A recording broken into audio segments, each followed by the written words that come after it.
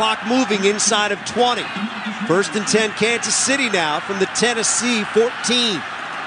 Straight to the line they go. They snap it with 10 seconds left. Smith has it, looks, pumps once, throws, end zone, caught at the 2, in for the score! DeMarcus Robinson. 14 yards, Smith to Robinson, and the Chiefs tack on another touchdown. Well, I was just about to get mad at DeMarcus Robinson about not getting out of bounds on the previous play. He had the ball angling towards the sideline. He cuts it back inside, gets an additional 2 yards, but 2 yards isn't enough when you can stop the clock and save the timeout. Instead, Andy Reid tells the Chiefs to get to the line, try and get a snap, try and get a play in, and not use the timeout. Alex Smith does a pump fake to the left flat for Kareem Hunt, and then he hits, in the cover 2 scheme, he hits DeMarcus Robinson up the left sideline, puts it on his body so he can cut to the inside. Byard misses the tackle, touchdown. Hello and welcome to the Gridiron Show in association with Touchdown Trips, getting you... Yes, you! ...in the game. Will Gavin and Matthew Sherry. Live-ish. I guess it's never live when it's pre-recorded, but we're down here. It really is. It's not even live-ish. It's never live. It's literally never live. From Radio Row on the Wednesday, day 3 of being here in Minneapolis. You can hear that it's taking the toll on our voices already. The Touchdown Trip guys actually get out here on Friday, I think, so we'll need to keep a little bit in the locker until then. We got a cracking show for you today. We're going to be hearing from five-time Super Bowl winner Charles Haley. He's got one for the thumb. We've got 2 interviews, Charles Haley and then Terrell Davis, former Super Bowl MVP, 2-time MVP winner. The only man. Well, this is what I was going to say. So we've got 2 men on who are desperate for certain outcomes this coming weekend to go their way so that they retain a record as Terrell Davis for his touchdown record and being a Super Bowl MVP running back, and the same for Charles Haley and Tom Brady not surpassing the 5 Super Bowls. We'll get into that with them. DeMarcus Ware joins us back on the show after we spoke to him back last month when he was over in the UK. Peter King helps us break down this weekend's games and the big news, of course, the Alex Smith to Washington trade. We'll get into that. And Ricardo Lockett was just a really fun interview. He was great. He was great. An all-timer on the interview front, I think. Former Seahawk, former San Francisco 49er, been to 3 Super Bowls, lost 2 of them from the 1-yard line. So we talk about exactly how you go with the game week, how you approach the game week with those guys. Genuinely, a show I'm very excited about. Before we get to that Alex Smith news, let's talk about the reason why it's just my voice and your voice on this podcast. Let's. We're not going to go into full details. Maybe one day, if you buy us a beer, we'll get on it and we'll really reveal all to you. But yeah, there was a night out last night. There was the media party.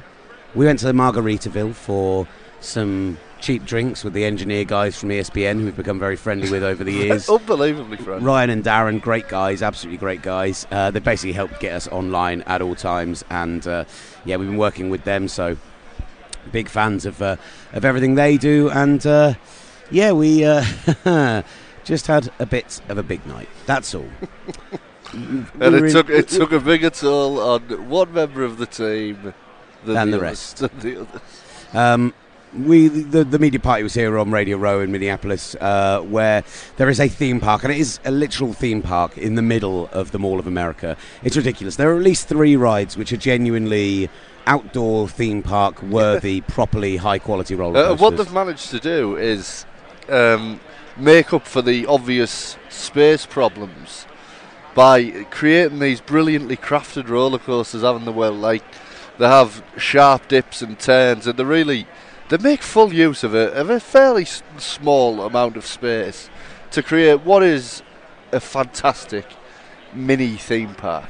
I've just got to do one thing, because I'm about to do a hit on Talk Sport, so I've got to check to make sure that we can hear them down the line. So I'm just going to plug it into there. Oh, yep, that is clearly a caller on Talk Sport. Pat D'Angelo, are you there? Hello? I'm very well, mate. I'm very well. Welcome to the Gridiron Show.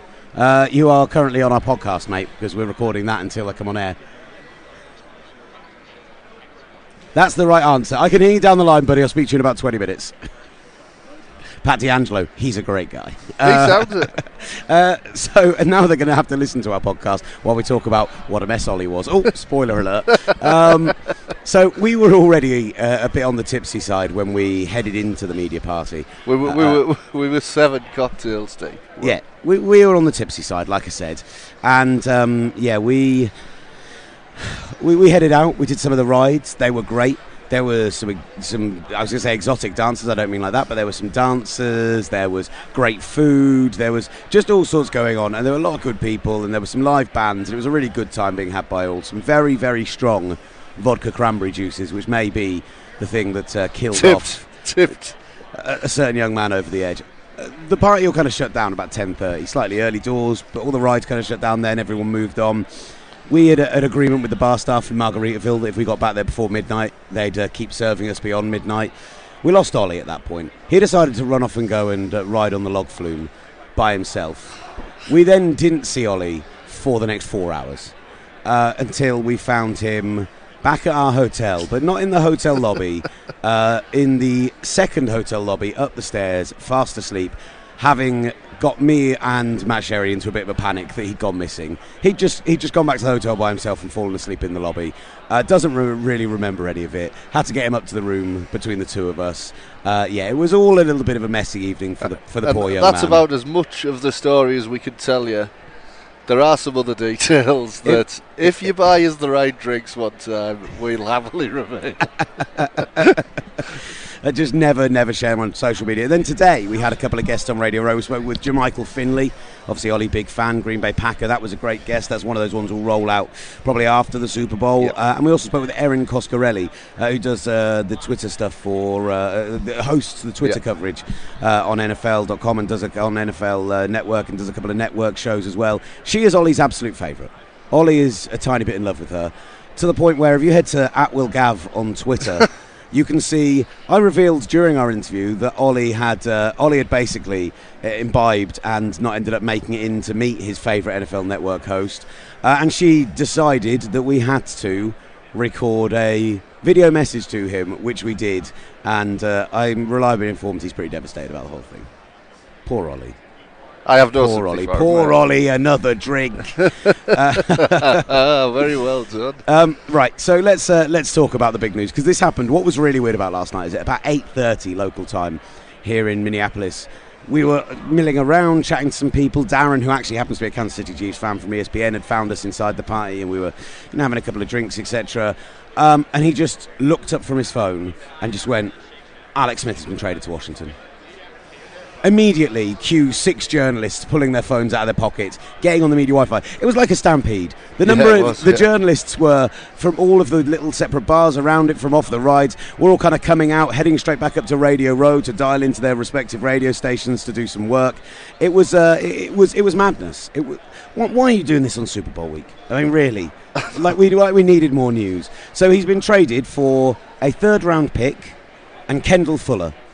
I'd say the number one of the ascending young quarterbacks in the NFL. He's the number 1 corner in Washington, and he is moving towards, as Simon Clancy put it, he's moving into that top tier of corners with his play this year. He's a great player, and they've brought in a quarterback who basically has a lower ceiling than Kirk Cousins, arguably a higher floor, and he's 4 years older. And also, as we'll play the audio in a second from Peter King, but as he said, and he's absolutely spot on, they're effectively the same quarterback in that they can put up certain numbers, they're very functional over the season, but in the biggest games, the biggest moments, outside of the one game you mentioned, San Francisco, New Orleans, which gets airbrushed from Alex Smith's history slightly. It's an all-time great. Opinion. And I know I'm a 49ers fan pushing that agenda, but no, it was great. That's one of the best playoff games of the last 10 years. And also one of the greatest play calls ever with the rollout touchdown run. But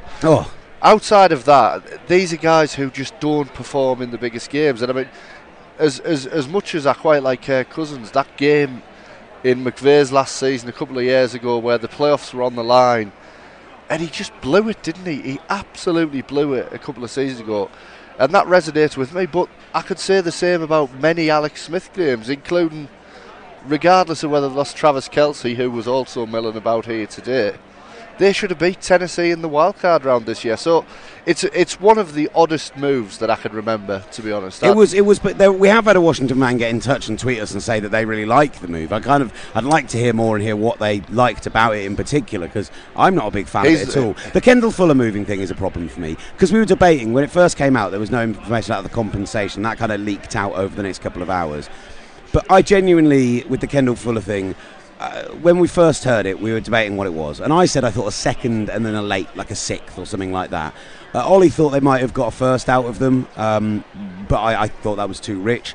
A third and Kendall Fuller is ridiculous. Yeah, it's crazy. Kendall Fuller is someone who, with your first round pick, you will not get a corner that good ready to play in the NFL.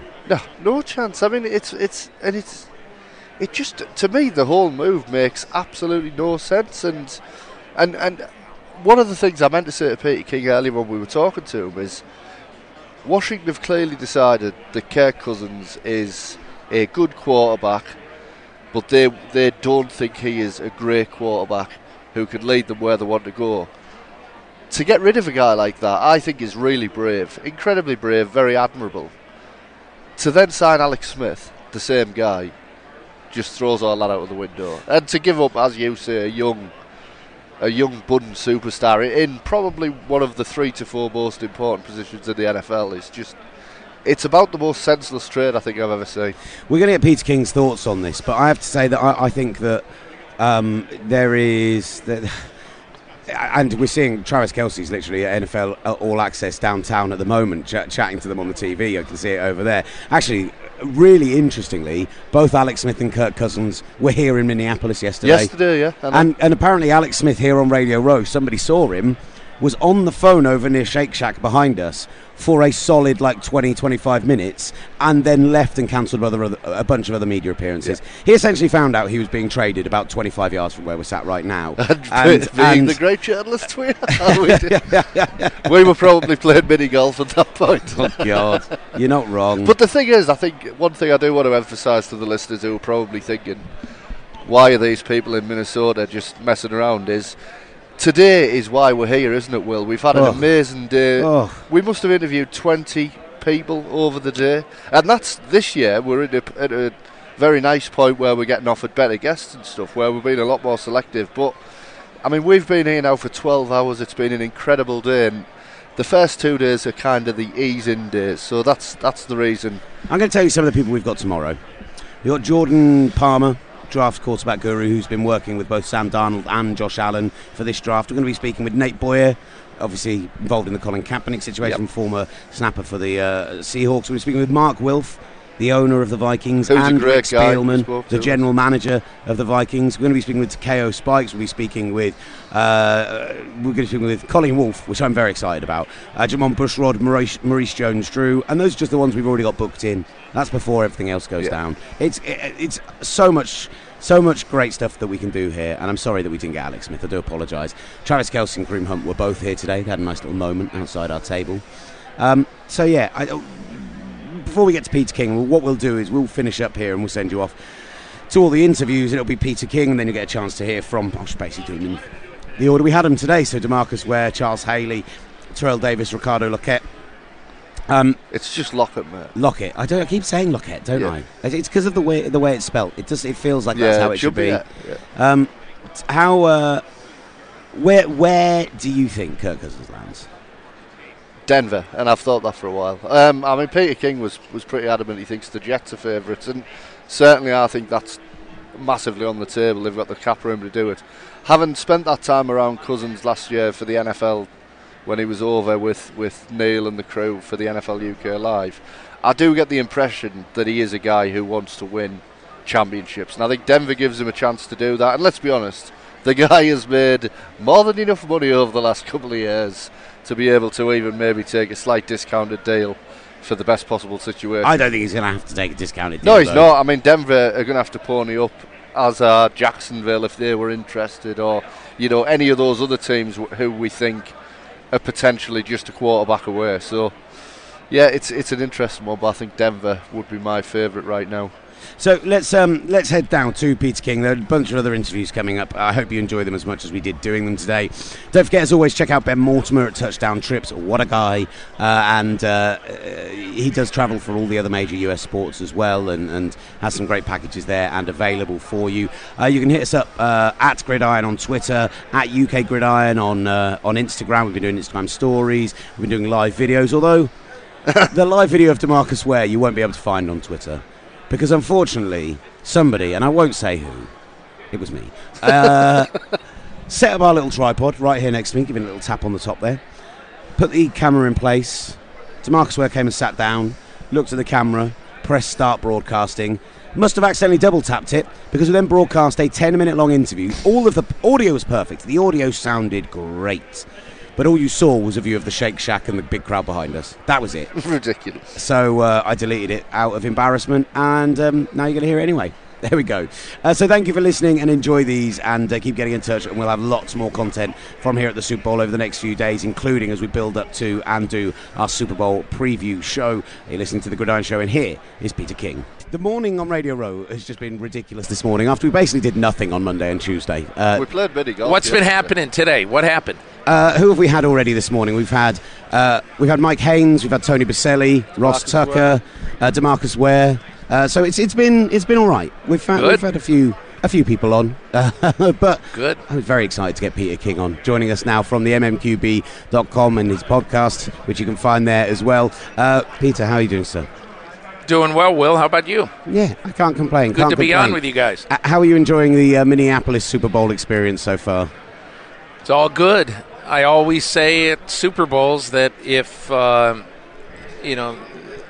is going to turn on the game at 6:30 Eastern Time on Sunday, and they'll turn on the game, I guess, in London about 11:30 Eastern Time Sunday night. They'll tune into the TalkSport radio, obviously. Yeah, and there won't be a soul who turns on the TV who gives a flying crap whether the sports writers were too cold during the week. So I've learned a long time ago that it's all wonderful. Let me ask you, Peter, what you were doing last night at about 8:30, 9 p.m, when we were at the media party enjoying ourselves a little too much, and the news suddenly breaks that Alex Smith is, as of the start of the new season, not going to be a Kansas City Chief anymore, but is going to be playing his football in Washington.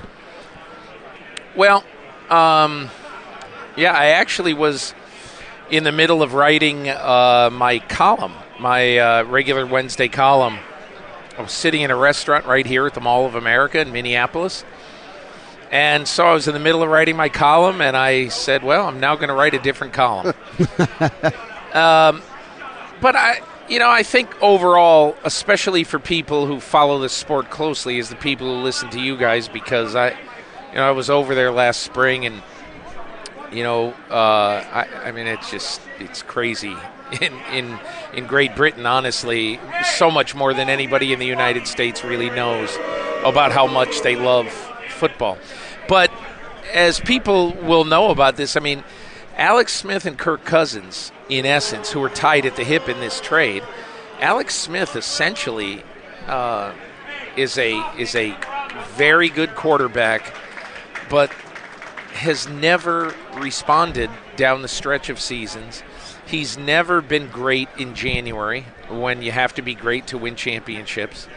And the Kansas City Chiefs showed what they thought of Alex Smith last April, when they traded 2 first-round picks and a third-round pick to move into position to take Pat Mahomes. From that point on, you knew it was only a matter of time before this day would come and Alex Smith wouldn't be on the team anymore. We obviously spent that time with Kirk Cousins in the off-season, Peter, and I mean, I was really impressed with what an intelligent guy he is, a real thinker about the game. I mean, where does this leave him now? I mean, do you think this was kind of an inevitable exit for him anyway? I don't know that it was inevitable, Matthew. I like Kirk Cousins very much as a guy, and I don't know what he's going to be long-term as a quarterback. He's played very well at times with Washington, but I also think that he falls a little bit in the same category. He's been so far a younger Alex Smith. And so Washington basically felt like, okay, if we're going to pay a quarterback $28 million a year, he's got to be, we have to have faith that he's going to win a Super Bowl for us. And I think the people who run that team just didn't think that, they think he might, but they were not convinced that he could be a championship quarterback. I think the thing that about what you were saying about Alex Smith, the idea that he doesn't play well through into January, is he's obviously had performances like that, but he's also had performances like against the New Orleans Saints in the 2011 playoffs, like the performance against the Colts 3 years ago for the Chiefs, and he's had it in there. But I look at Washington, and it's not just the getting older at quarterback, it's not just the losing picks, but also losing a young corner who was really looking like he was going to move into the top tier of defensive backs in the league. And I can't find where, other than a monetary perspective, where they've won anything within this trade. The only thing they won is that they now know for the next 5 years they're going to have a quarterback who's going to be a competitive player. Is he going to be a championship player? I have my doubts. And that's what they won in this trade. But they gave up an awful lot, including giving up 4 years of age. You know, Alex Smith is 4 years older, so probably in about 2020, Washington's going to be looking for a quarterback of the future. And I don't like the trade for Washington at all. I understand why they did it, and they're going to be competitive now having Alex Smith. He's a good quarterback, but he's going to be 34 years old at the start of the season, and the next huge game he wins will be his first one. I'm interested in what both of you think of this because of Kirk Cousins and the time you spent with him last summer. But we've had a lot of debate about where he now could end up landing, and is it going to be the Browns have immediately jumped out because they would be willing to spend maybe the most money? The Broncos, could he go there and be immediately competitive? Could the Jags cut Blake Bortles and make the cap space? There are so many options. Do you think he's someone who is going to go now and think about the winning perspective, going to somewhere like Denver maybe for less money and with the potential of winning a ring, or know that if he goes to Cleveland it's going to be a massive project on his hands? Well, I think Kirk Cousins, one of the things he and his agent Mike McCartney have to do is they have to read the future. Because it's easy to sit here and say, why in the world would you ever go to Cleveland? But they've now got a really good young general manager in John Dorsey, who did a good job drafting and building a team with Andy Reid in Kansas City. And in my opinion, I think Cleveland is sort of the hidden team in this derby. And I don't even mean hidden. I just mean a lot of people are going to say automatically, why in the world would you go to Cleveland?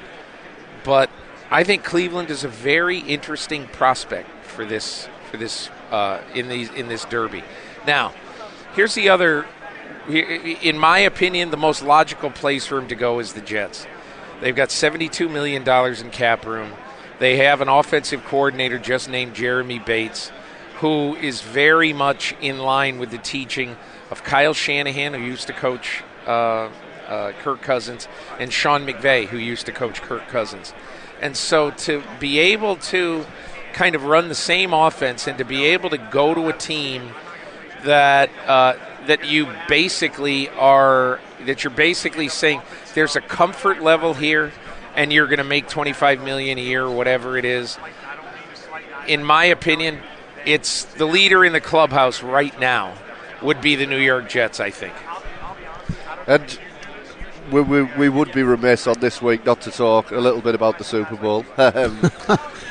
How do you see the game shaking out? A lot of things I've heard this week is how it's offensive line, defensive line of the Eagles, and it's suggested they have that advantage. Do you see it like that? Because I personally think the Patriots D-line is being a little bit underrated at the moment. My thing, look, quarterback is one of the hugely misleading and difficult positions to try to divine what's going to happen in the NFL. And I don't just mean like with Tom Brady, because he was a sixth-round draft choice. But, I mean, every single year, something weird happens in the draft with a quarterback. Either the guy is picked first, second, third overall, and you wait, and he never develops. And I think, and that's why I think that, Kirk Cousins was picked exactly 100 choices after Robert Griffin III. And I think the truth can be told now. Mike Shanahan, who drafted him when he went to Washington, on the day of the draft, Mike Shanahan personally liked Kirk Cousins better than Robert Griffin III. It's just a very weird science. I mean, it's going to be weird this year in the draft, because there's so many different types of quarterbacks coming out in the draft this year. And I know this wasn't your question, but one of the most frustrating things in 34 years covering the NFL is every year at this time of year, everybody who you run into who's trying to figure out the next wave of great quarterbacks in the NFL, and there are just so many minute parts of the discussion that you just simply can't tell right now. 100%. I've been banging on about this all week, and people are going to get bored on our show of hearing me talk about it. But the reason that I think that the offensive-defensive line conversation when it comes to the Eagles for the game is a little bit more moot than maybe suggested was because of what we saw against Jacksonville in the AFC Championship game in the second half from Matt Patricia, and just the coaching element, the adjustments that the Patriots make are better than anyone else. And I think Doug Peterson's done an amazing job this year, particularly down the stretch, particularly after losing an MVP-level quarterback. But first-time coaches in the Super Bowl, particularly against someone like Bill Belichick, have been shown to make mistakes and not adjust as quickly. And so that's where I think this is going to be won and lost. And that's why I think the Patriots, in a tighter game than maybe some expect, but I think they win it, and they win it late like they've been doing recently.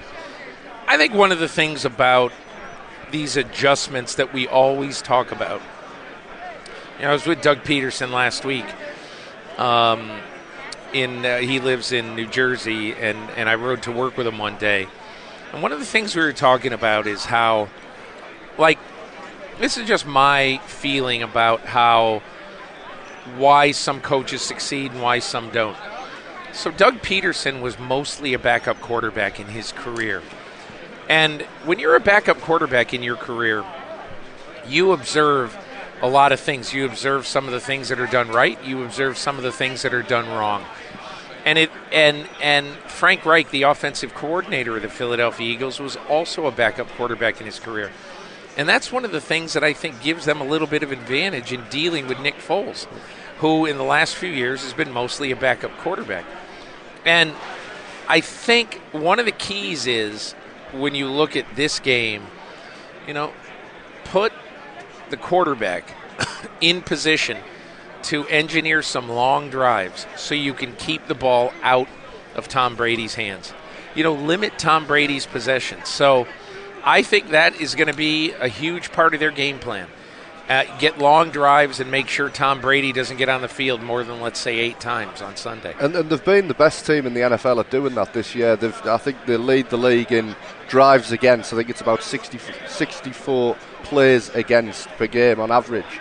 So certainly they're kind of built to do that, and then that's had the effect of keeping the defensive line fresh. And I think for the Eagles, that has to be the blueprint, isn't it? Well, I think one of the things that you have to credit Howie Roseman, their general manager, for in building this team, putting this team together, very, very interesting, in my opinion. So not many people paid much attention when they signed Chris Long in the offseason as a backup defensive end. And I understand why people didn't pay a lot of attention to it, honestly, because essentially he was going to be the 6th guy on their line. But he showed last week in 31 plays that he played, 31 defensive snaps, he made 4 game-changing plays in that game. And so when you play such a physical and arduous position like defensive end and you're getting beat up, if you're a coach, what you want to say to your players in that thing is, give me everything you've got on every play, and when you're tired, we'll spell you can get a rest, and then you can go back in. That's the way they do it with their defensive line, and that's why I think it's a very, very tough matchup for the Patriots. Really? I mean, I'm getting the feeling that And I don't know whether this is because you get here and a lot of people want to see the Eagles do it, but I get the feeling there's a lot of people who are swaying towards the Eagles at this point in the game. Well, here's the way I felt. I covered the Philadelphia-Minnesota game, and here's the way I felt leaving that game that day. I was shocked. The Eagles manhandled the Minnesota Vikings. And I said, this is going to be a very tough matchup for New England because New England has let Brady get hit a lot, okay? So that's one part of it. And it isn't just letting Brady get hit. It is it's part of this matchup where when you see that on the edge, the Patriots have been vulnerable to leaking around the edge and getting pressure around the edge. Hey, last year, Sebastian Vollmer, Nate Solder, really, got kind of manhandled by Dwight Freeney in that game. And this is a huge game for Nate Solder. They're going to put a lot of. I mean, if you see the way the Patriots play, Nate Solder's had a good year. There's a lot of pressure on him. That's a really good defensive line. So there's going to be pressure on the edges in this game, and I think that's going to go a long way. But be that as it may, I came here. Nothing has changed. I'm going to pick New England, but I'm not going to sleep well Saturday night. Yeah. Brilliant. I've really enjoyed this, Peter. Thank you so much for taking the time to join us. No problem. And do you know enjoyed what? It. More than anything else, I'm really glad about how much you enjoyed your time in the UK because it was fantastic. You were so glowing about it on your podcast and your article afterwards. What a few days that was. I had such a fantastic time. In part because everywhere we went, these nuts were. I mean, there were these fans. I mean, I thought I was dropped off in the middle of Dallas or something. Yeah. These people know so much about what they did. And I'm trying to remember. I think we're in Liverpool. And this guy stands up to ask a question. He's got a Baltimore Ravens jersey on. And he starts asking this draft question. Hey, do you think this guy's going to be left? Do you think this is going to be... And I'm saying to myself, that's incredible. How do you know all this stuff? And afterwards, I talked to a bunch of them. And one of the things... And this guy came up. And he goes, Peter, come on. I can read everything you can read. I have the internet. And so, it was just kind of cool to see. And it leads you to believe that, look, I've been very bullish on it. I know logistically it's going to be really, really hard. But I've really come over to the side of there's a really good chance that there's going to be a franchise in England. And listen, we get the question a lot when people come over to us about how has the game grown there? Why do you think the game has grown there? And I think part of it is bringing competitive games over has been huge. People actually going to get out and watch football live has made a big difference and won a lot of new fans over. But a huge amount of it is to do with exactly what that young gentleman said to you, which is we live in a very different era where it isn't like the old days of the NFL where you had to wait a week to watch the highlights on, or you had to listen to the game on Armed Forces You have the Radio. You have the capability in England to do something that a lot of people in America can't do, which is to watch every game. To watch any game you want to on Sunday. Yeah, well, and that's the funny part is you guys can watch all the Premier League games that we can't watch. So the country that you're in, the main sport. That's kind of hilarious, isn't it? It's ridiculous. It really is. But I remember Peter being surprised when because I give you the draft issue of the magazine. Oh my God, it's insane. It was surprising that we do cover the draft. And he looked at the On the Pod section and went, that's one of the best written pieces I've ever seen. No, I said, you know what was really interesting about that? I mean, I'm reading this thing because I'm not a draftnik, okay? And I really start studying as the time goes on, as you get closer to it. Who has time to do it with the NFL before we get to February? Who has time to really pay attention to both? I think it's crazy. Well, a lot of people do, but I feel terrible for my wife. I need to have a life. I just need to have a life. And so that's why, until I get to the scouting combine, you could name me 20 guys who are going to get picked in the first round, and I've probably heard of 4 of them. Because Look, a lot of people in America wake up Saturday morning and they start watching college football, and they don't stop until they go to bed on Saturday night.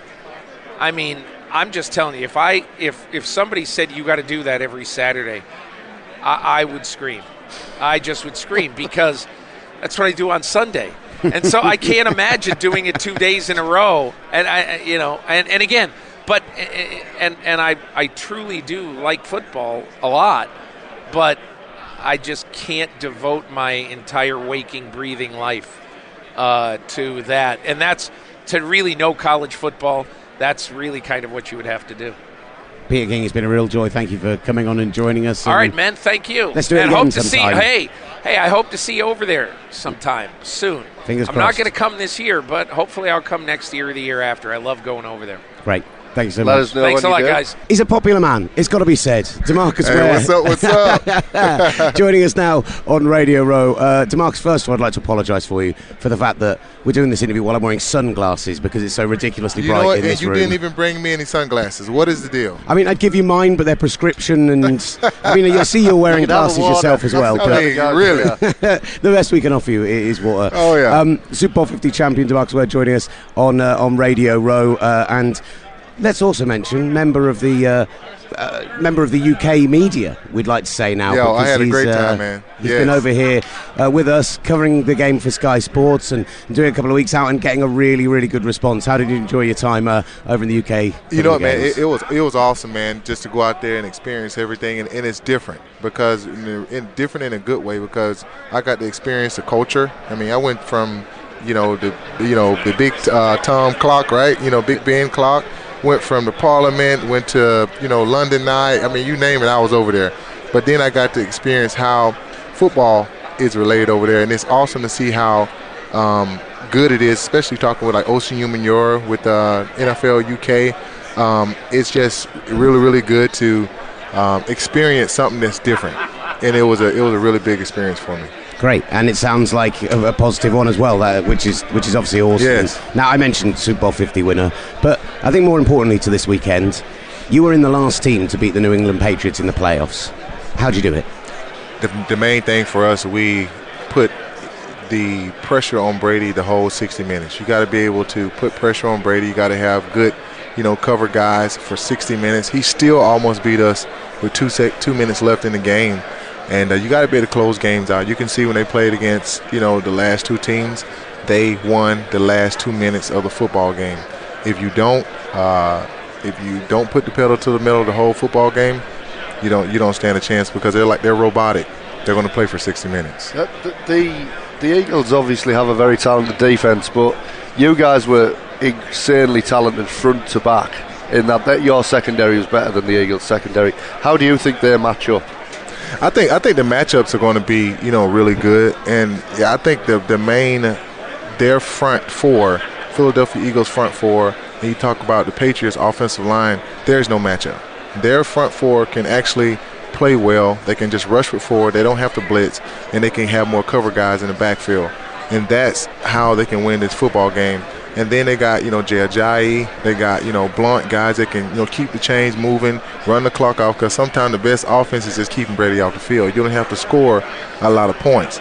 And if you can do that, which they've been doing well the last two games, they can win. And the Eagles have, I think, faced the least amount of offensive plays per game in the NFL this season. And that kind of comes into what you say. So do you see them as being equipped to do that, to keep Brady off the field, long drives on offense, and then kind of let those pass rushers? They have no choice. they have no choice but to figure out how they're going to win this football game, and it's going to have to be a strategy. It's not about who's going to be the best performer. It's who's going to have the best strategy in this game, because that's the game that the Patriots, they play. So they're going to have to run the football well, keep Brady off the field. Defensively, when Brady is out there, don't let him convert on third down. Get him off of the football field, and they got to apply pressure to him all the time. Not just a sack, but just being in his face and let him know that they're there. When you came into the Broncos, obviously towards the end of your career after your time with the Cowboys, and it meant that you were going to have to face the Patriots in the playoffs, and Right. a team who had been there it's now 8 times in 16 years. When you do finally beat that team, I know that they're kind of the big bad for non-Patriots fans. Right. Is it the same as players? Is there that extra little bit of incentive because of how successful they've been? It's an incentive because they're a team that no matter what, the time keeps going. And the time keeps going, and it trickles all the way to 12 o'clock. That 12 jersey to Brady every single time. So if you can figure out how to beat him and Bill Belichick and their scheme, that means we won the chess match. They don't lose too many chess matches, right? But if you can beat them, you know what? We beat the top dog. We beat the top dog. And you mentioned the chess match with Belichick. As a guy who's played against him, a lot of teams often say they like to play the Patriots early in the season because it exposes the flaws in their own team. Do you see that on the field? Do you kind of see how he strategically moves the pieces around, and does it make you look at yourself when you play a Bill Belichick team? When you play Bill Belichick, you're going to probably get the first 14 plays, and you're going to know what they're going to do. If you don't stop one of those plays, that's going to be in their arsenal for sure. You're going to see that again. So the main thing is if you can withstand the wave of those 14 plays, you'll know exactly what they're trying to do, what personnel they're going to have, because you got to prepare for everything. You got to prepare on special teams, defense, offense, because they're going to bring type of 14 type plays or 10 to 15 plays where this is their staple, and they're trying to see what you don't do well, and then they're going to go from there. And they always change at halftime. You probably notice at halftime when they go back out third and fourth quarter, you're like, this is a different team. No, it's the same team. They just prepare and they change. That's what championship teams do. And that was the difference, I thought, against the Jags in the second half. And it's the difference every time the Patriots play, like you say. But when you're a front guy and then you're just not getting to the quarterback, you're not getting the pressure there, it isn't working, whether it's the offensive line, the scheme or whatever, and then the coach comes in and says, right, we're going to start blitzing the safeties, we're going to start bringing more guys. Start? Yeah, because that's what they did in the second half against the Jags, and they just went, right, we're going to bring more guys off the edge, we're going to bring the defensive backs up, and we're going to get after Blake Bortles. As a defensive guy, do you get to rub your hands then and go, excellent, because I'm going to get some mismatches here? The thing is, when you bring extra guys, especially if you're just used to a 4-man rush or a 3-man rush like the Patriots do, and then you start bringing extra guys, it's like, okay, I get a one-on-one now. I don't get doubled anymore. And you start licking your chops. It's like you were just doing with your hands. You start licking your chops because now you might get a running back or a tight end or just a tackle, and you can beat them. And then, you know what, the sky's the limit from there. Just a final question. How do you see the game going? I think if the Philadelphia Eagles play like they should play and they're focused and they play for 60 minutes, I say it'll be Philadelphia Eagles 17-14. Must be hard as a long-time Cowboy to say that. DeMarcus Ware, real pleasure to catch up. Follow him on Twitter, sure, man. at DeMarcus Ware, and you can catch him on NFL Network Super Bowl Live. It's at 6 p.m. UK time throughout the week. DeMarcus, thanks so much for your time, man. Thanks, Cheers. man. I'm not going to lie, I'm incredibly excited about this. I'm going to tell you early, Charles, I'm a San Francisco 49ers fan. And, yeah, exactly, I got a little fist bump then as well. It's radio, so I've got to tell them. Sure, yeah, we understand. We're being joined by 5-time Super Bowl winner Charles Haley, and a member of the 100 Sack Club as well. It shouldn't be ignored. And a member of the Road Warriors as well, BJ Gannon. Guys, how are you doing today? Doing well. Hey, guys, thank you so much for having us. You forgot he's also in the Hall of Fame. Oh, he is in the Hall of Fame. 20 great speech, too. If he was giving all my accolades, he'd be here all day, dog. You know what I'm saying? Well, they can edit it. That's all right. My head is shaped like a bullet because of my big shot, so don't worry about it. I genuinely would sit here and do it, but we wouldn't get any time to talk to you guys. So, what are you guys down doing on Radio Row here in Minneapolis? Well, I'm down here for Blue Buffalo, you know. I'm trying to get these guys to give a brother a little dog food, you know. My dog's been on this forever, so, you know, I just want to represent a strong company that my dogs really love, because my dogs are is more important. They're just my kids, so I want them to have the best. Yeah. And they're a big sponsor of the Wounded Warrior Amputee football team, them and Humana. And they made this all possible, and then a lot of the proceeds are going to Sierra Delta, which is a nonprofit that works to help get veterans service dogs, public access and emotional therapy dogs, because, man, these dogs are very important to us, especially in the transition. And then, you guys, you're the captain of the team, right? Yes, sir. BJ, are you playing, because you normally play a game in Super Bowl week, am I right in saying that? Or there was last year, certainly. Yeah, that's right. So this is my 6th Super Bowl. See, I'm almost caught up to you. Oh man, but you ain't winning nothing though, dog. Hey. I won them all. How many games have you won? All of them. You did? 17. Oh, I haven't way to lost go. yet. That's what I'm saying, Dan. I like being around winners. That's right. That's right. Hey, now what are y'all two guys? Are y'all winners? I like to think so. I mean, just look at us. You what? Just look at us. Hey, man, don't ever look in the mirror, dog. I'm telling you. He's in the right industry, right? Yeah, he is, dog. He is. Wow. I'd like to put out that was aimed at Matt Sherry, not at me. to be really, really clear about that. Charles, you've got a really unique perspective on this because you've been there as a first-time guy with San Francisco, and you've been there in a new locker room when you went to Dallas and taking a team there with a lot of guys who won't have been before. How big is it for the Philadelphia Eagles for this weekend? Guys like Chris Long, LeGarrette Blount, who have come into their locker room and can tell people what it's like to go there to win it and how to react. Because I think, am I right saying Chris Long and LeGarrette Blount, if they do it, they would join you as one of very few players to have won it back-to-back with different teams? Well, I'm going to tell you a secret. You don't tell anybody anything. You tell them what you did. You don't tell them what to do.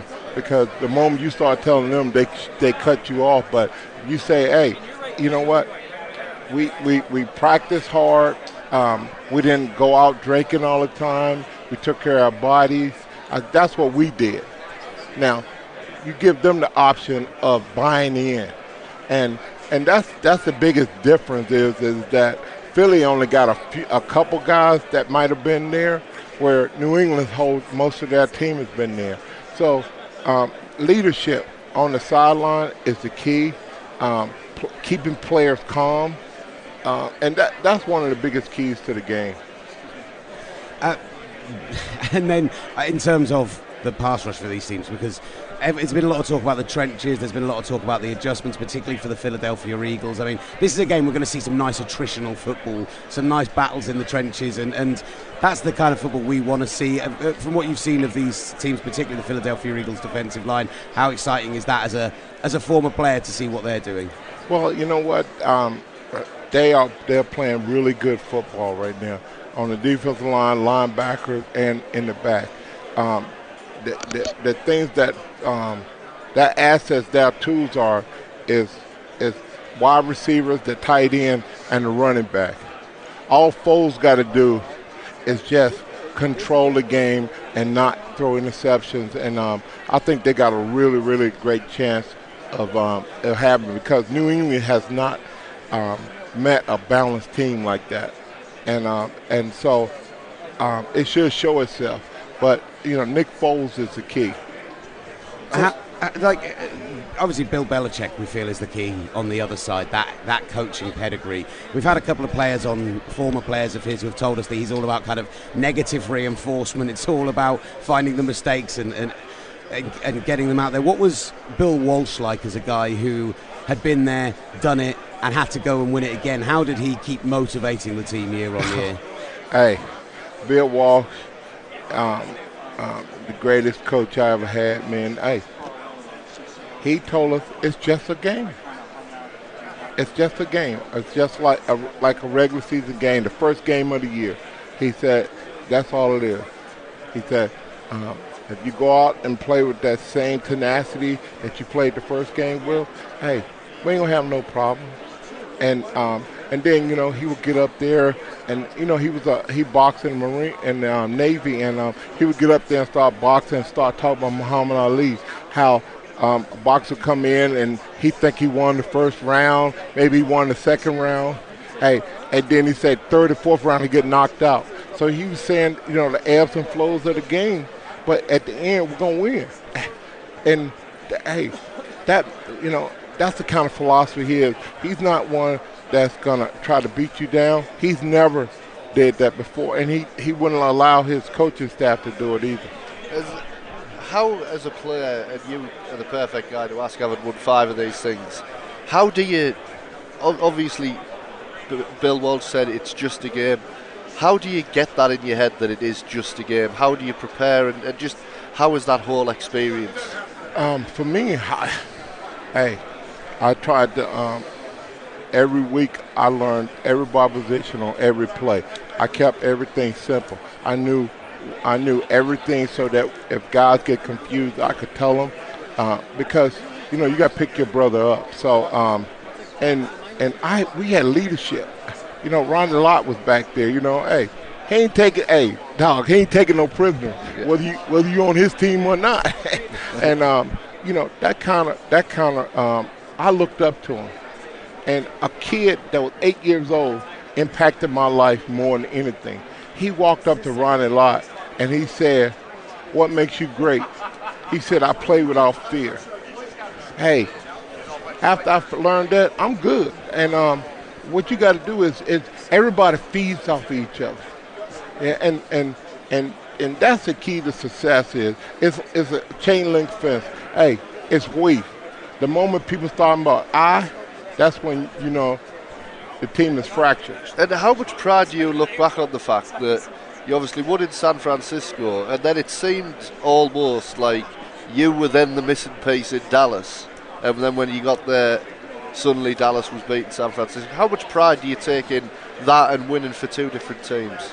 Well, the thing that we you look at is that I was playing with the best team in the '80s, and I got on a little scrimmage with George Seifert, and they sent me to Dallas, and as I'm walking through things in my head, I'm going like, God, man, what have I done?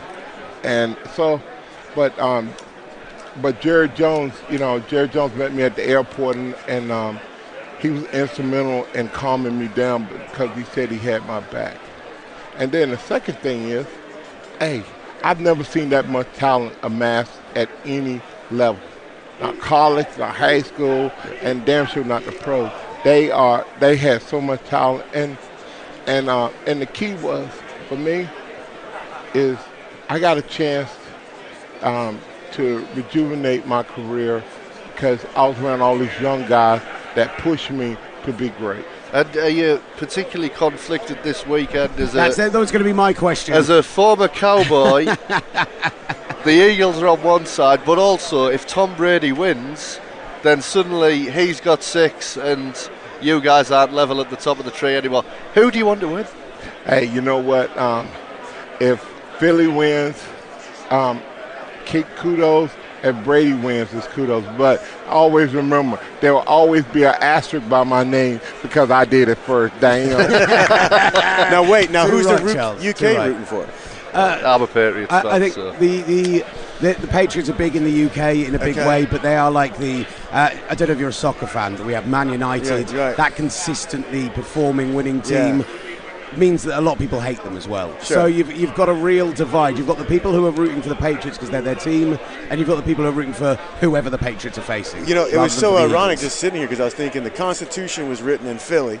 The Patriots are the ones that beat Britain's army. So is there any conflict there? It always amazed me that people are New England Patriots fans for that very reason. But, who are we to look back on the 1800s as the reason of who we support? Hey, guys, y'all talking over my head now because my vocabulary is very limited. So now you know what? But I do work with a lot of UK wounded vets, and I serve with them in Iraq. And I just say you guys have got, the programs you guys got going over to UK rally with us, and some of the best people ever served with came out of UK. Where can people, guys, find out more information about the great work you guys are doing? Well, thank you so much. Being part of the Wounded Warriors is it's something that I cherish. I got a chance a few years ago to go down doing a bike ride with those guys. Now, you got guys with no arms and no legs riding bicycles. It's incredible to watch, and they don't moan about it. They take it in stride and keep moving. And for me, that's the greatest thing. They inspire me because every time I want to whine or cry about my back, I think about these guys, and then guess what? I stop whining. Yeah, absolutely. I think we could all heed a lesson. Yeah, but you go to WWFT.org. Yeah, we'll get it out there. Don't you worry, perfect. Guys. There we go. Thank you so much for your time, Charles and BJ, and have a great time here at Radio Row. No problem, brother. Can you just give me a quick level? 1, 2, microphone check. 1, 2, 1, Beautiful. 2, microphone check. So, the last time we spoke with Terrell Davis was back in London, probably about 3 years ago now, when you came over with the network. And yes. Since then, he's gone and earned himself a rather sparkly new gold jacket that he is sporting right now. So, first of all, congratulations. Thank you very much. How's year one of being a Hall of Famer? It's been great. It's been awesome. You know, you walk around here, you have this jacket on, and people may not know what a lot of jackets look like and what they mean, but this one, it certainly has a reputation. I have a real bugbear on Radio Row about people who wear beigey, goldy suit jackets who aren't Hall of Famers. I'm like, because I see someone, I go, oh, who's that? It throws you like, off a little bit? No, it's just some PR guy. I'm just... You can't wear that color. You're throwing me off. They definitely do it on purpose as well. 100%. They just want the attention. Definitely. TD, what are you doing out here? How have you been enjoying Minneapolis so far? I got in last night. Oh. Yeah, I got in last night around 7 o'clock, and then I had to be up at 3:45 today, or this morning. So I just got in and stayed in my room, ordered up room service, and went to bed. I'm not concerned with the cold like everybody else is. I'm okay with the cold. It's easy, isn't it? Yeah, it's easy. Peter King said to us earlier, when people tune in for the game on Sunday afternoon, they're not going to care that some journalists and some former players were cold. No, they don't care about it. He it. said just journalists, but just I just wanted to get you in there as well, TD. I just wanted to make sure. Let's talk running backs just briefly in this game. Dion Lewis, to me, is the most underrated running back in the NFL. What do you see in his game, and do you think he could have a big game this week? He can have a big game. Dion Lewis is that guy that you kind of forget about him because they do have so many players to go to. I always say that the Patriots, they have the equal opportunity employers, right? Brady's not passing up a pass to Dion Lewis, James White, Rex Burkhead, whoever it is. If it's Mike Gillislee, if he comes in. Their running backs, I think they're only second to the trio down in New Orleans when it comes to receptions and receiving yards. So they're going to their backs a lot. And it depends on what game it is. I mean, one game is Dion Lewis, who's the focal point. One game is James White. One thing you do know as a running back there, you better be ready for whatever, your name is called. I can't believe that as a British radio station, it's because you're a Patriots fan, and I'm going to put that out there now, that you've gone with the first running back you're talking about as Dion Lewis. I think he's the best running back in this game. He might well be, but he's not born in London. But I like that. I like that because, you can talk about Tom Brady all day long, but X factors and who's going to impact this game, I think you have to start looking at some guys that you probably wouldn't think of, right? I mean, last year, for example, did you think James White would have been like the MVP of the game? Probably Absolutely not. not. Probably not, to be fair. No. But on the other side, and it's not, similar to the teams that you ran with in Denver, strong line, big running game. They've got a couple of backs back there, the Philadelphia Eagles, and they're going to try and control that time of game. And I don't know if you're aware, but everyone in the UK is aware that Jay Ajayi is born in London. He's a British guy. Yeah. So what do you make of Jay Ajayi's game and what kind of impact he can have this weekend? I like Jay. I've always liked Jay, man. I love his personality, man. He's he's a mix between speed and power. He came from Miami and came into the fold and really seamlessly. Has not really been an issue. Has played well. They don't lean on one back a lot, which is okay because you can get some good production from Jay Ajayi. You still got Blunt there. You got Corey Clement. They have some backs that they sort of like. It's almost like New England. Yeah. They kind of rotate the backs a little bit to fit what they're trying to do. But Jay's faster than people think he is. So once he gets going. Once he gets going. So you're saying we're going to see nobody get 150 yards and 3 touchdowns this weekend? That's what you're saying? I don't want that to happen. No, I want to protect my 3 rushing touchdown. That's great because I think last year they showed it again on the the little graph. Like, hey, no other running backs to score 3 touchdowns. White did it last year, but had one was a receiving touchdown. Yeah. You're clinging on to that. I am. That's it. I'm clinging on to that. It feels a little bit like clutching at a straw, maybe. I'm not going to lie, TD. And wait a minute. And the Super Bowl MVP. There hasn't been one since me. So, no running back Super Bowl MVP. So I want to make sure that doesn't happen either. God, is there anything this guy hasn't done? Wearing the jacket, he's got his Super Bowl ring on. I got to hold on to something, Where can people catch you this week on NFL Network, and where are you going to be? Where are you going to be showing your face and making sure that you're pushing the idea that you're the only guy with 3 touchdowns in a Super Bowl? Every day, NFL Network, pretty much from noon until 6 o'clock. There's a couple of shows we have. We have NFL, live. We got players only. We have Super Bowl experience. All this stuff that we have. So just kind of look for your just turn on the NFL Network every single day, and you should see my mug. Hey, and I'll be drilling in that I have 3 touchdowns and the last running back to win Super Bowl MVP. Who's going to win this weekend? Right now, I'm going with New England. That's early in the week, and I'll make my final pick before the game. But New England right now. Beautiful stuff, TD. Thank you for your time, man. Thank you. What I particularly love about what's just happened is that Ricardo Lockett has come and sat with us at Radio Row and immediately put on Nat Coombs' baller, super expensive headphones instead of the ones we've been given to everyone else. Because he just knew. I know he looked at it and went, those are the ones I'm using. Yeah, no doubt.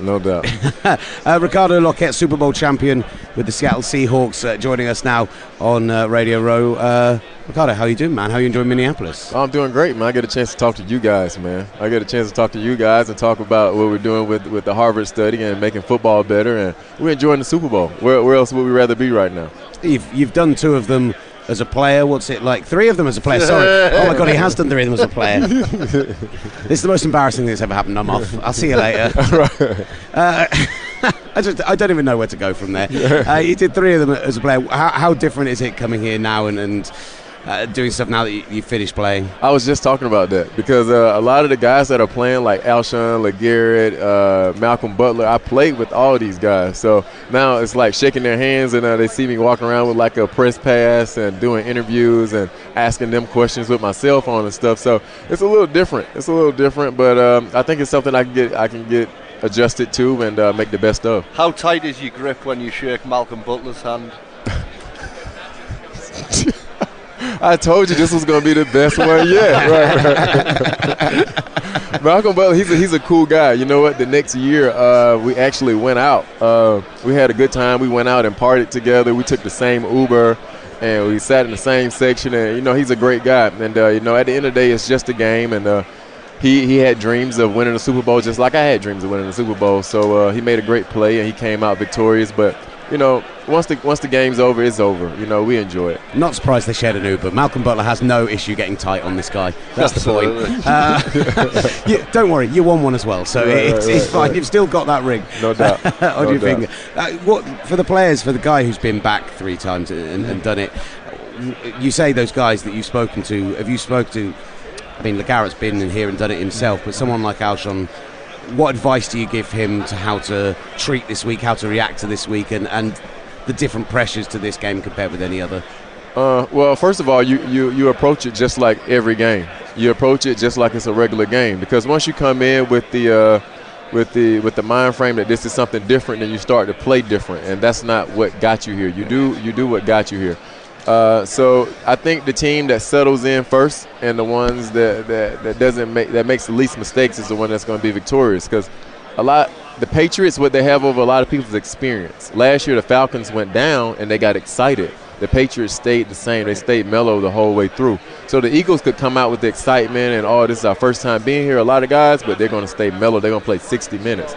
So if they can get into that, we're going to play 60 minutes early, I think they have a better chance of beating the Patriots. How obviously had very contrasting experiences with the Super Bowls, particularly the close ones at the end of the game. And I'm thinking on kind of that last drive of the Seattle Patriots one. Is it just another game at that point, or are you able to compartmentalise it when it's coming down to the final drive right at the end of the game? I have to say no. It's all on the line. You grew up in the yard. All right. You pick teams and this is the last play. This is the Super Bowl winning catch. You grow up doing that, and then when it becomes real, it's kind of hard for me to say just approach it like a regular, because it's not. And losing that, I think it changed me in a good way.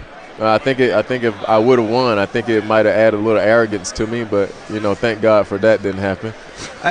And that was such a roller coaster as well, because on that drive you were ahead, they came back. On that drive you had the ridiculous curse catch as well, and I was in the auxiliary press box, which is where you're out in the seats amongst the fans, and you've got it happening right in front of us. And normally the press box is this very civilised, people are working place. I say, when that catch happened, everyone is out of their seat and losing it. And then when obviously the play that we shall not be mentioned happened, everyone again out of their seats, and it was those moments of drama that really dragged people back into the game. And I don't know how as a player you could just handle that emotional roller coaster when you're involved in it. I'd just lose my mind, I really would. Right, so tell me this. So you have a family, right? I have a wife, yeah. Okay. So I know it's a surprise. Don't be that shocked. So guess what? So you lose your house. Your wife depends on you. What do? I go out and I make sure that I provide for my wife. That's what we do. She provides. You for lose me. the game and you keep working. You lose the game and you don't cry over spilled milk. There's nothing you could do about it. So things you have to understand that things you can't control, you can't let worry you. And you try to be best at the things that you can control. So when the year comes next year, you look forward to that opportunity again, which I didn't get, and I never got it. So that's just something I got to live with. That I think not getting back and not getting that chance to do it again was worse than losing it, because I always felt like I could push myself and I could push my team and we could push each other to get back, to get another chance to make it better. So like you lost a house. You always think that I can work to get another house, but what if you don't ever get another house? That's how I feel. How much fun was the Denver Super Bowl, though? Because you guys were... The Denver Super Bowl was... I mean, you're so ahead so early. You've won the game. I mean, it must have been pretty awesome just experiencing that. The first play of the game. You remember when the snap went over Peyton Manning's head? That was the first Super Bowl I was at. Yeah, we was like, okay, let's go. And then the nail in the coffin was when Percy ran that kickoff back. In the when second he ran half. that back, that's when I was like, wow, this is it. Just crown us now. Yeah, we just won the Super Bowl, man. That was huge. But like I was telling Herm in the car, but that wasn't. I didn't feel like that was like the pinnacle of my happiness. So I think there's a lot of things that I want to do, and that's another reason why I'm working with the Harvard Study Group, because we want to better the life of the guys that are already retired, and we want to make sure the guys that are playing now are put in the best position to live their best life after football. So talk to us about the Harvard Study Group and what exactly that involves and what it is you're working towards. Yeah, well, I'm Herman Taylor. I'm a cardiologist, and I work with the study. And the first thing that's maybe different from some studies that you're familiar with is that I'm a heart doctor. We're very interested in concussions and brain health, but we also look at the whole player, whole life. That's our thing. So we look at a lot of issues that players, and it's the players themselves who help us prioritize what we study. We look at issues that they are having after the game. Sleep apnea, heart problems, chronic pain, even psychological issues. All of these things are being investigated and data gathered by the best brains at Harvard and some collaborators outside of Harvard, like Morehouse School of Medicine. All of us working together for the benefit of the players. It's unique in that the players have a lot of influence on what we actually study. The key thing and the message I want to get out to any players or wives of players, family players that may be listening, is that the more people that sign up for the study, the stronger the results will be, more conclusive, more definitive, and more helpful. So far, 3,800 players have enrolled, making it the largest study of former players ever. Wow. But we're looking to up that number as much as possible. And we really do want young players as well as the guys who've been out for a while. We've got a good response from the older groups. We want to get an equally good response from the younger groups. Amazing stuff. And where can people find out more about it if they want to? Well, the best thing to do, probably the simplest thing, because people don't have pens or writing stuff down, just go online, Google Harvard Football Player Study, and it'll take you to the website. It's a beautiful website, very informative. Perfect. Fantastic. Perfect. I need to ask you, Ricardo, about this game this weekend. And you talked about that first Super Bowl, and you talked about there was that very much that feeling, certainly from the outside, and you can tell us it was the same from inside, of us versus them from that Seattle locker room. It seems like Pete Carroll really bred that into the team. No one believes in us. No. Now you've got, in the Philadelphia Eagles, home underdogs as the number 1 seed in back-to-back playoff games and winning them. The fans all wearing the dog masks. They really seem to be pushing that same kind of agenda. How big was that for you guys in terms of unity in your locker room? Huge. So our team is built by a lot of undrafted guys and a lot of guys that like Bruce Irvin that's been through adversity and not your typical, Stanford Ivy League grads. Some of them been to jail, some of them been cut from different teams. So Coach Carroll said, this is an opportunity that you guys been waiting on your whole life. He said, this is your chance to go out and prove the world wrong. He said, some of you guys weren't drafted. You weren't good enough. Some of you guys didn't go to Division I schools. They said you weren't good enough. A lot of you guys, the other 31 teams looked over. You weren't good enough. But now you're in the Super Bowl and you get a chance to face one of the greatest quarterbacks ever, Peyton Manning. What are you going to do? And he walked out of the room. That was it. That was it. He walked out. That's the pregame speech of the Super Bowl that we won. Awesome. Verbatim. It's a great speech. So is that the way that the Eagles, maybe not quite that succinct of a speech from Doug Peterson, but is it that idea of them being the underdogs that they can use that in order to inspire them? Because there's no doubt that, and we see it constantly, that teams almost, when they're playing ahead of the Patriots, suddenly get fear in them because they know how good they are at coming back, how consistent they are, how steady they always are, and kind of go within themselves and the fans up. get fear, not players. The players just lose.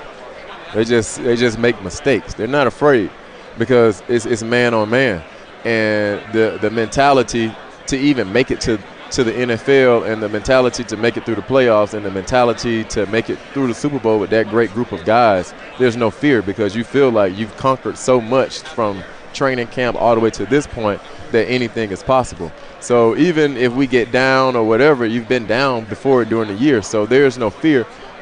It's just you just have to do things right, and the Patriots are really good at being fundamentally sound. We didn't get a chance to talk about this current Seahawks team, which was an absolute atrocity considering that A, they're coming to London next year, and B, there is a lot of change happening right now. So at some point, Ricardo, we're going to have to get your details. We're going to have to get you on over the off-season and talk some Seahawks as well. Sure. And keep talking and promoting the Harvard study as well. For sure, and I'd love to come out to London. Anytime you're having me in the Harvard study, we'll be glad to come out. Ricardo, really appreciate your time. Thank you so much. Thanks, Thank man. you. Go Hawks.